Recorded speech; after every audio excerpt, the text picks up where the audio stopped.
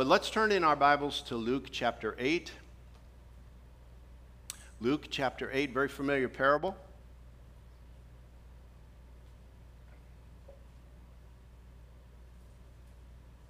We have a tree that we look at out our back porch. It's in our neighbor's yard, but sometime between last year and this year, it died. It's dead.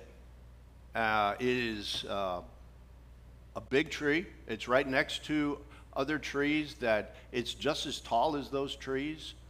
It's just as much an activity, a hub of activity as those trees, as birds and squirrels and all that are kind of scurrying around in its branches.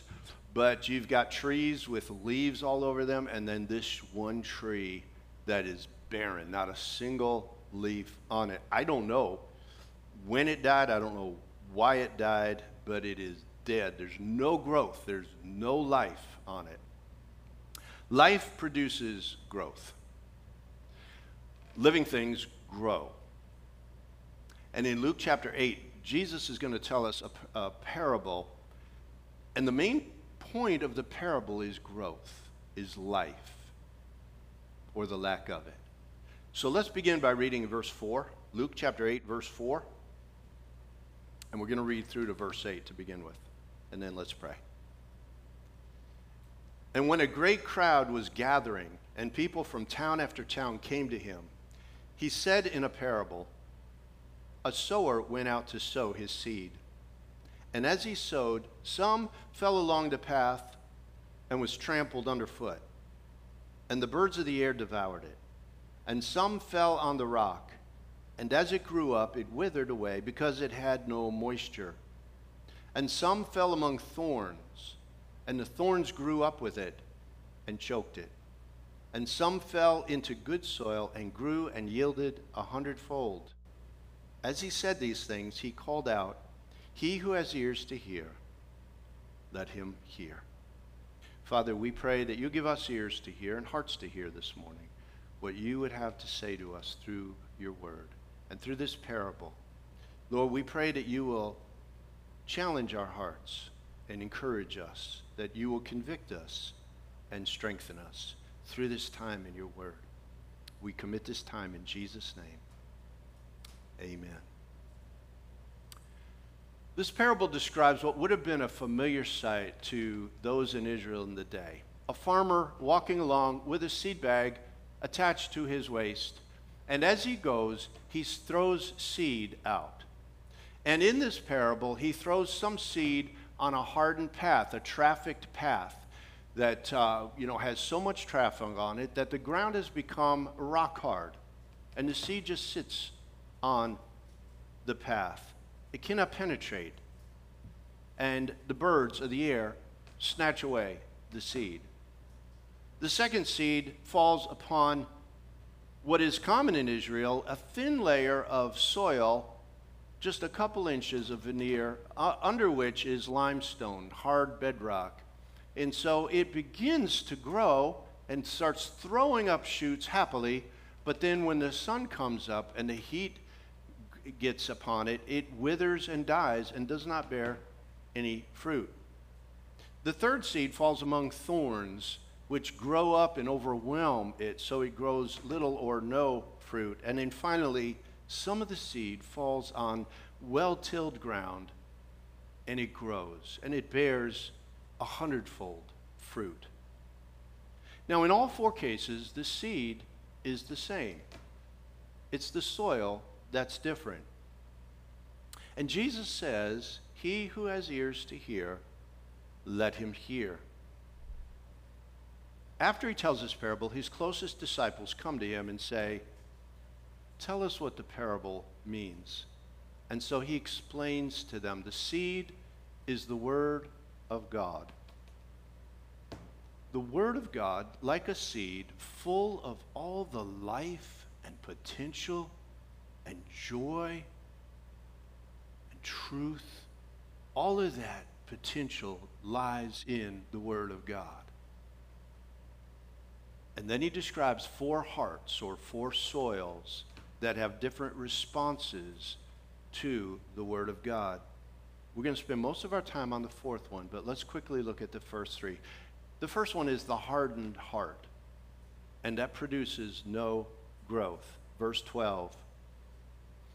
The ones along the path are those who have heard, and then the devil comes and takes away the word from their hearts so that they may not believe and be saved. Now, the Bible speaks a lot about hard hearts, and it's a dangerous place to be. A hard heart is a dangerous state to be in.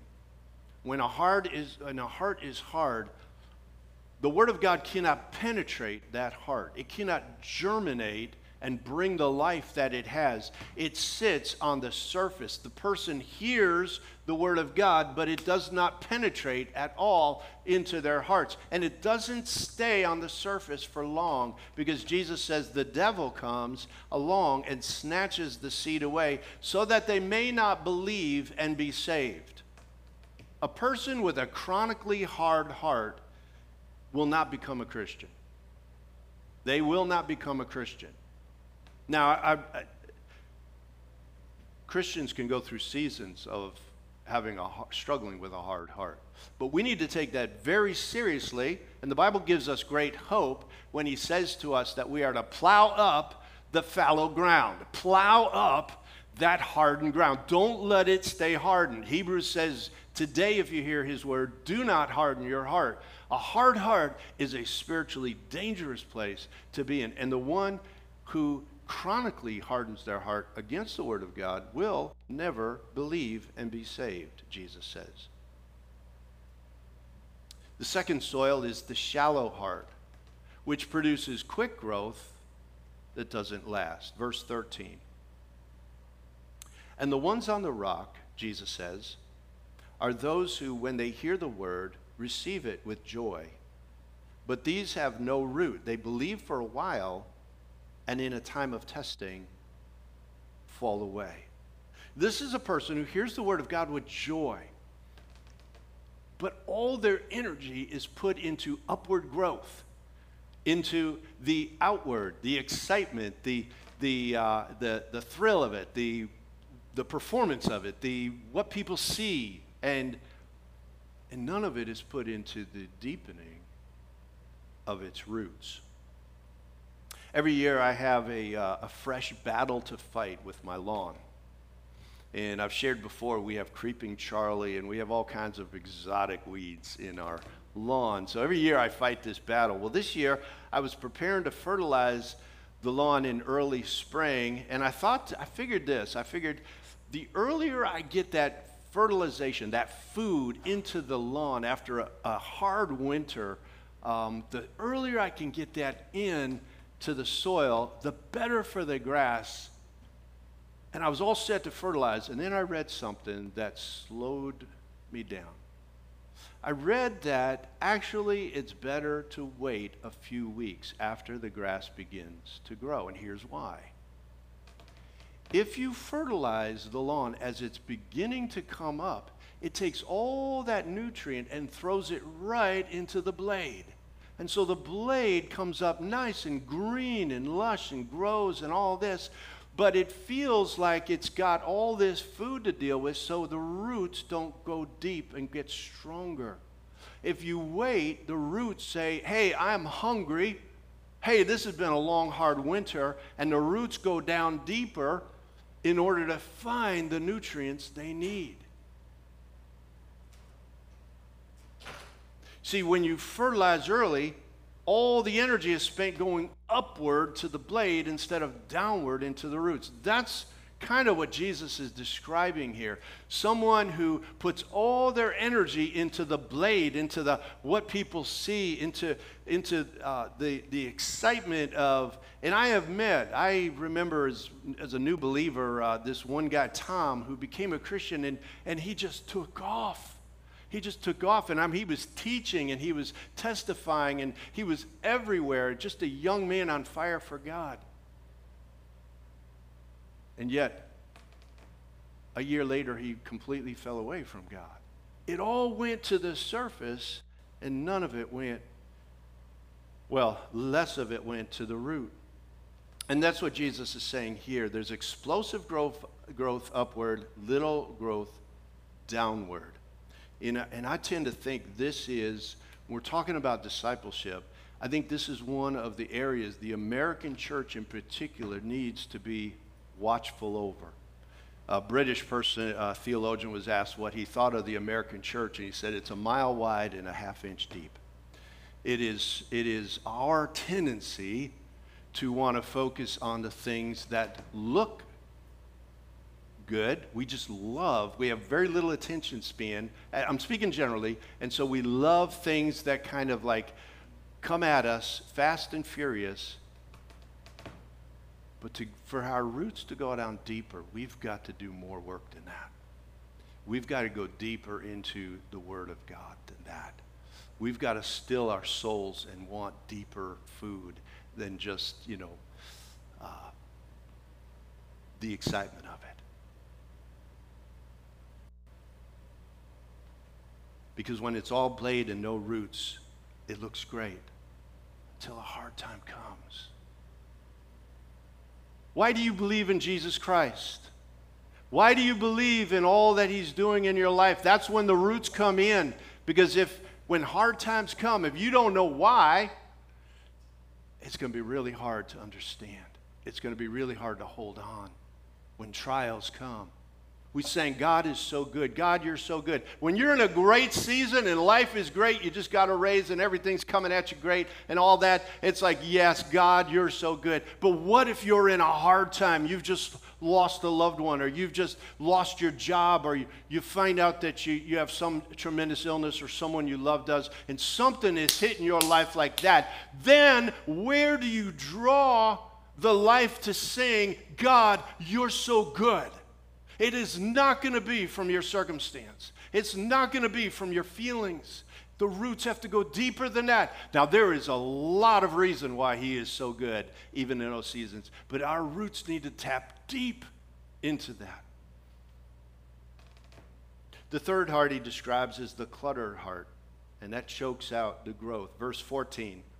And as for what fell among the thorns, they are those who hear, but as they go on their way, they are choked by the cares and the riches and the pleasures of life, and their fruit does not mature.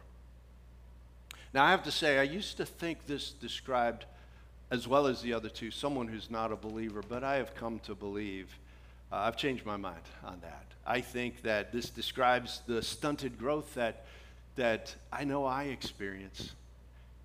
Things choke, the cares, the worries, the desires of the world. And I'm sure you've experienced that too. This is a person who's ready to grow, primed to grow, has all the potential to grow, but thorns grow up around it. Worries, anxieties choke. The desire for pleasure choke. The desire for things, for riches, all that the world has to offer. And that is, that can look different for different people. Choke. Until there's so little left for Jesus. Our love for Jesus gets overcrowded by our love for, or our worry about, all the things going on in life.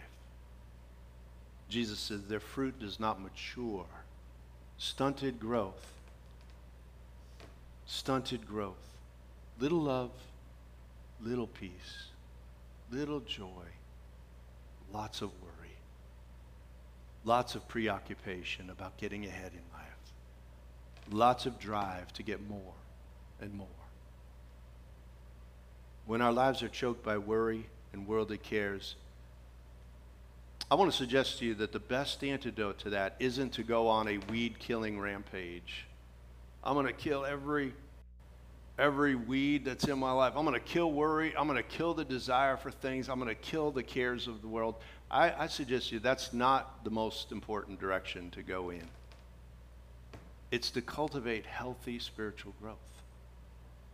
And we're going to talk in a few moments about a little bit how we can do that. But I'm trying a new strategy with our lawn this year. In years past, I have focused on killing weeds. I have literally killed a third of our lawn in order to get rid of that creeping Charlie. I mean, just round up, kill everything, and then reseed. And I've done that at least twice. Kill everything, reseed. Focus on killing the weeds. I'm trying something a little different this year. I'm not even looking at the weeds. I'm focusing on strengthening the grass, strengthening the lawn. So I'm faithfully fertilizing and building it up. Janice is like, why are you fertilizing again? It's like, no, this is part of my plan. This is my plan to strengthen the lawn. Now, whether that works or not, it works in life, brothers and sisters. Whether my lawn, I can't guarantee how my lawn's going to do, okay? But it does work in life.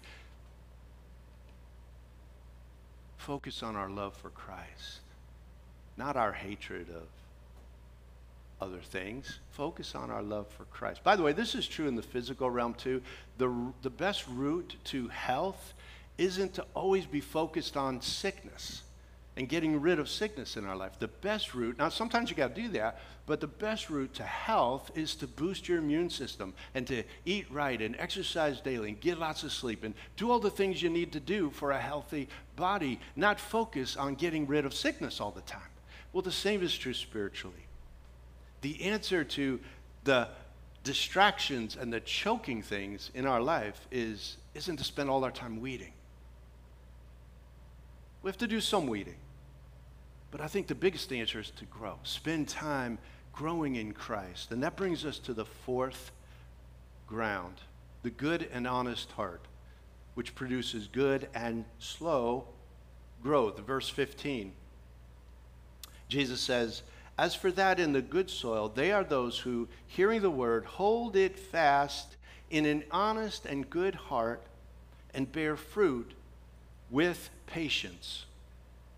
And this is what Jesus wants for our lives. He wants us to thrive in our walk with Him.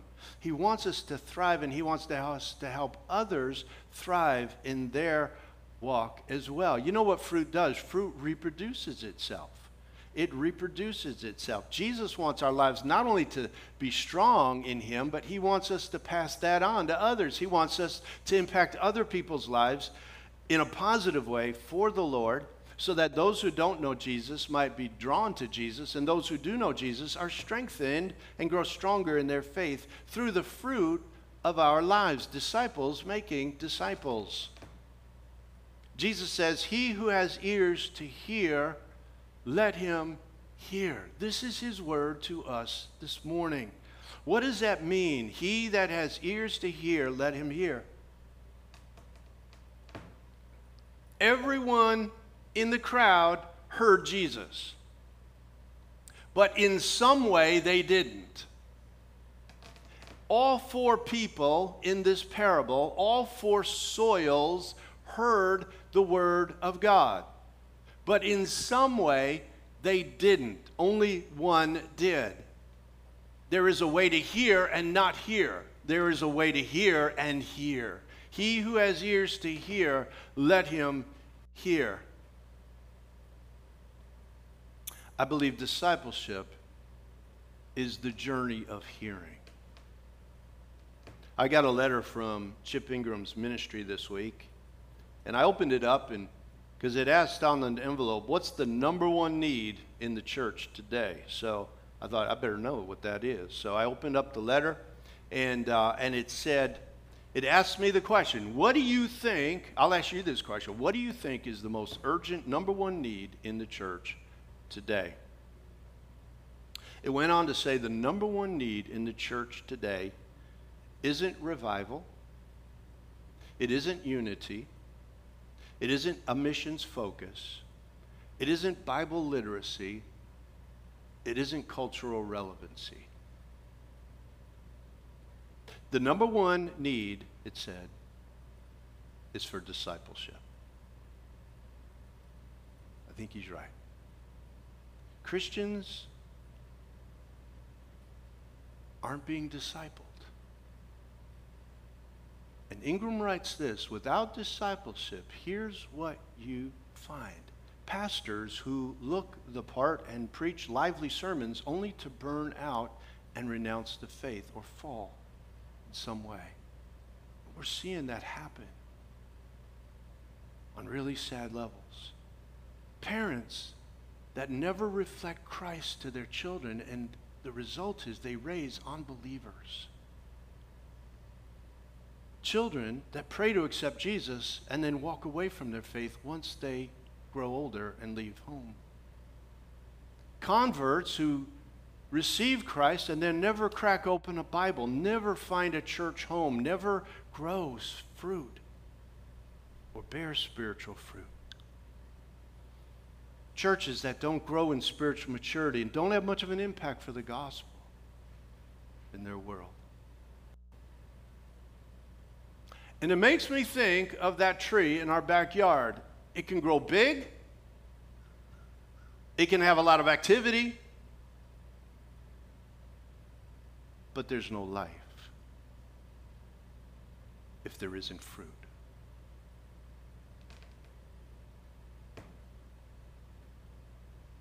More than ever, and here's the burden on my heart for you, for us, for me. More than ever, folks, we live in dangerous times. We live in dangerous times spiritually. And I'm not an alarmist.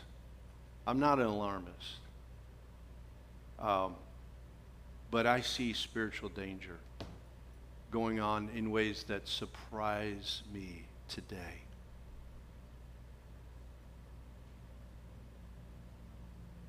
I'm seeing believers that once looked so alive fall away from Christ, walk away from Christ. The tree looks so alive, and then it doesn't. And you wonder, how did it go from this to this so quickly?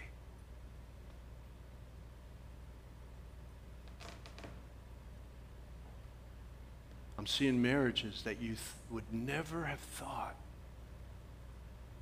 never would have thought, come to an end. Come to an end.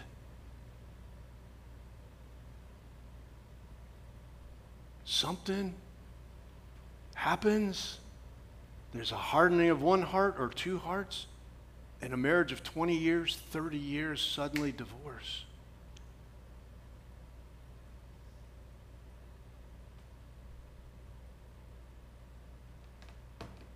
People that professed Christ, denying Christ.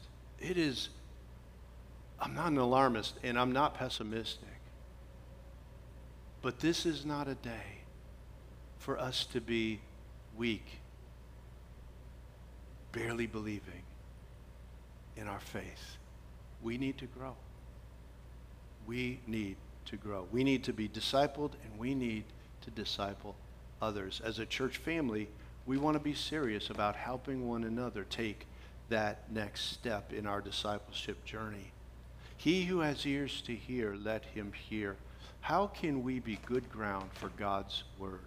How can we hold fast to the word in good and honest and uncluttered hearts? I want to share just three very quick thoughts. The first one is this: we hear God's word by reading God's word. Now, I've said many times in this series that knowing God's word does not equal spiritual maturity.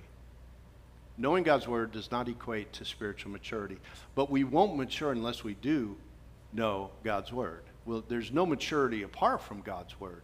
The seed doesn't guarantee growth, but without the seed, there's definitely no growth. So there is nothing, brothers and sisters, that can take the place of daily Bible reading.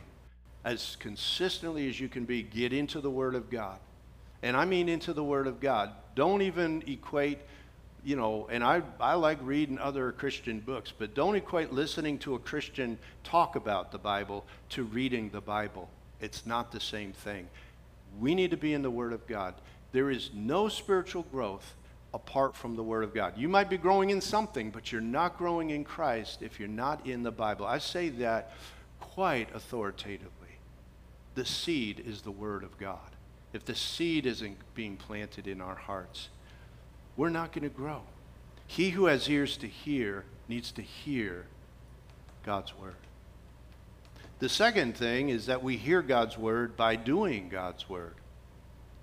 When Jesus says they hold the word fast in good and honest hearts, he's talking about applying the word of God to our lives, holding it fast. It's not casual, it's holding it fast. Doing what the Bible says. James urges us as well to be doers of the word, not hearers only. Growth is the opposite of stagnation. Growth means change and maturing and fruit bearing. Spiritual growth comes at the intersection of hearing and action. The power of God's word is activated when we do what it says. And so when we go through God's word, we find that God's word is always challenging us to change. It challenges the unbeliever to believe. It challenges the sinner to repent.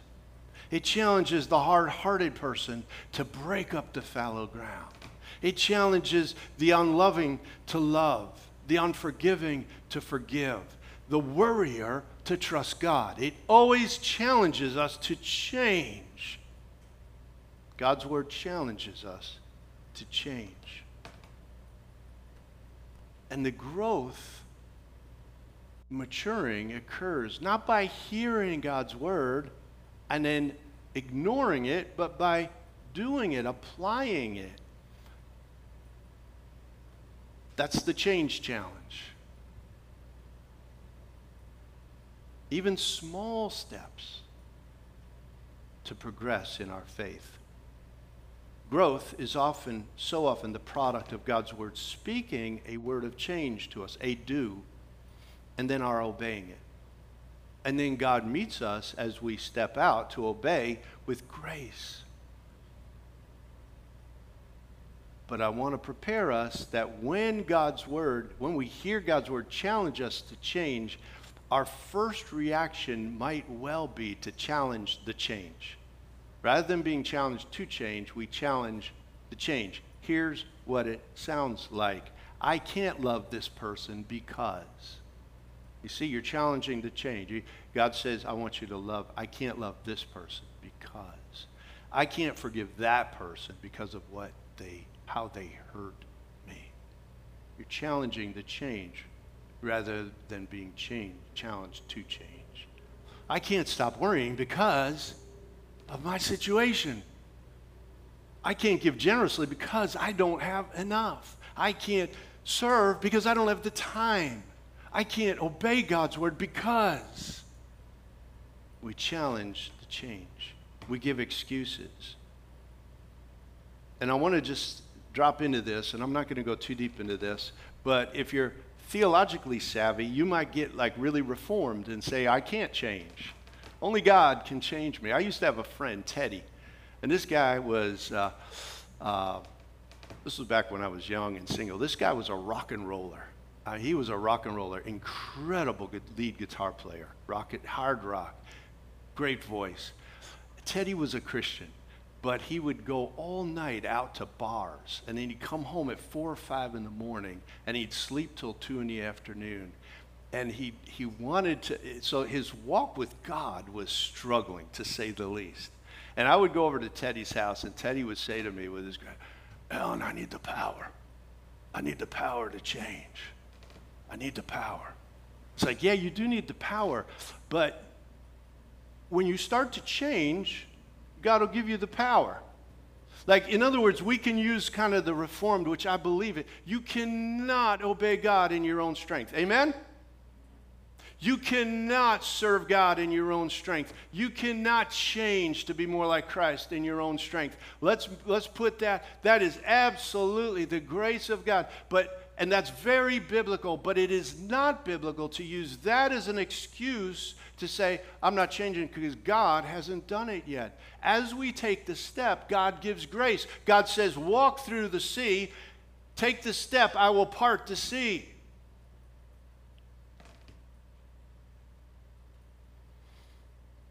I don't have the strength to forgive that person, but God, would you help me to? And I'm going to take steps towards that, and I'm going to believe your grace to empower me.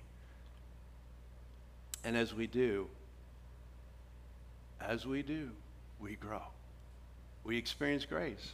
We experience change as we trust and obey. The last thought I want to share with you is let's be patient with slow growth. Amen? In ourselves and others. Jesus says the good soil bears fruit with patience. You only need patience when something takes a long time, when it's slow. The parable shows us this. The seed doesn't sprout up overnight. Crops don't like all of a sudden appear overnight. A good and healthy crop takes time and work and patience. And it does in our lives too. I have noticed a tendency in myself. Maybe you relate to this.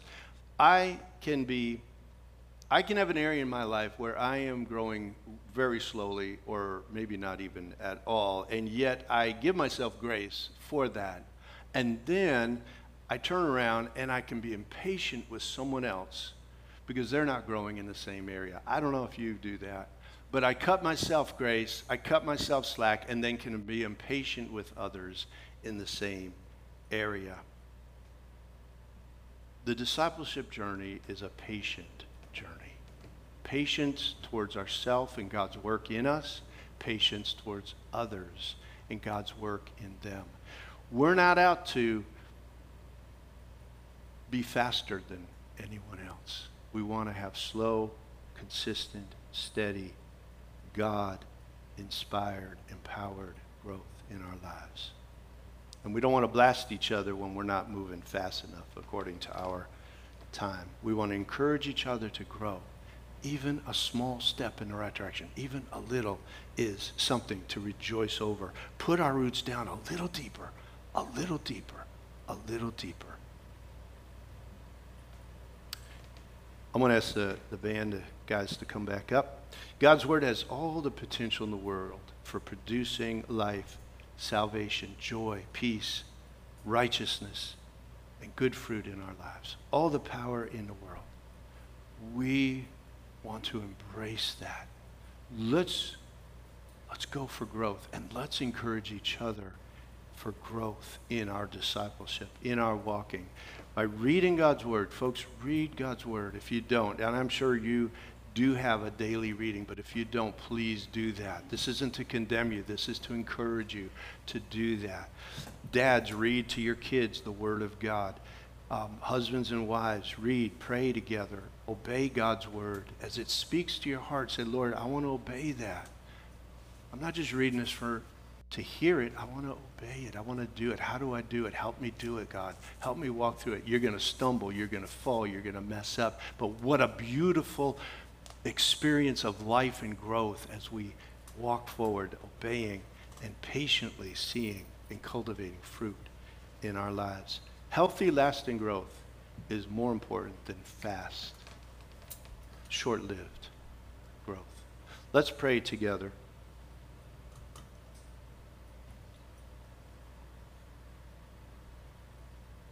And then we're going to sing a hymn together. And it may be a hymn you don't know,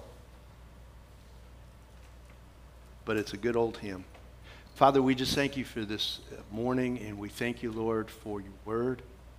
Father, we pray that your word will take root deeply in our souls. Lord, we know we live in dangerous times. These are dangerous spiritual times. But we also know greater is he that is within us than he that is in the world. We know that, Lord, you're holding power, you're keeping power. We can trust you. We can trust you. Lord, help us in our discipleship journey, both individually and as a church. We want to encourage growth in Christ. We want to encourage change, maturing, and fruit-bearing, Lord, both in our lives and in one another. Help us to do that, Lord, we pray, and we give you the praise, and we call upon your name. In Jesus' name, amen.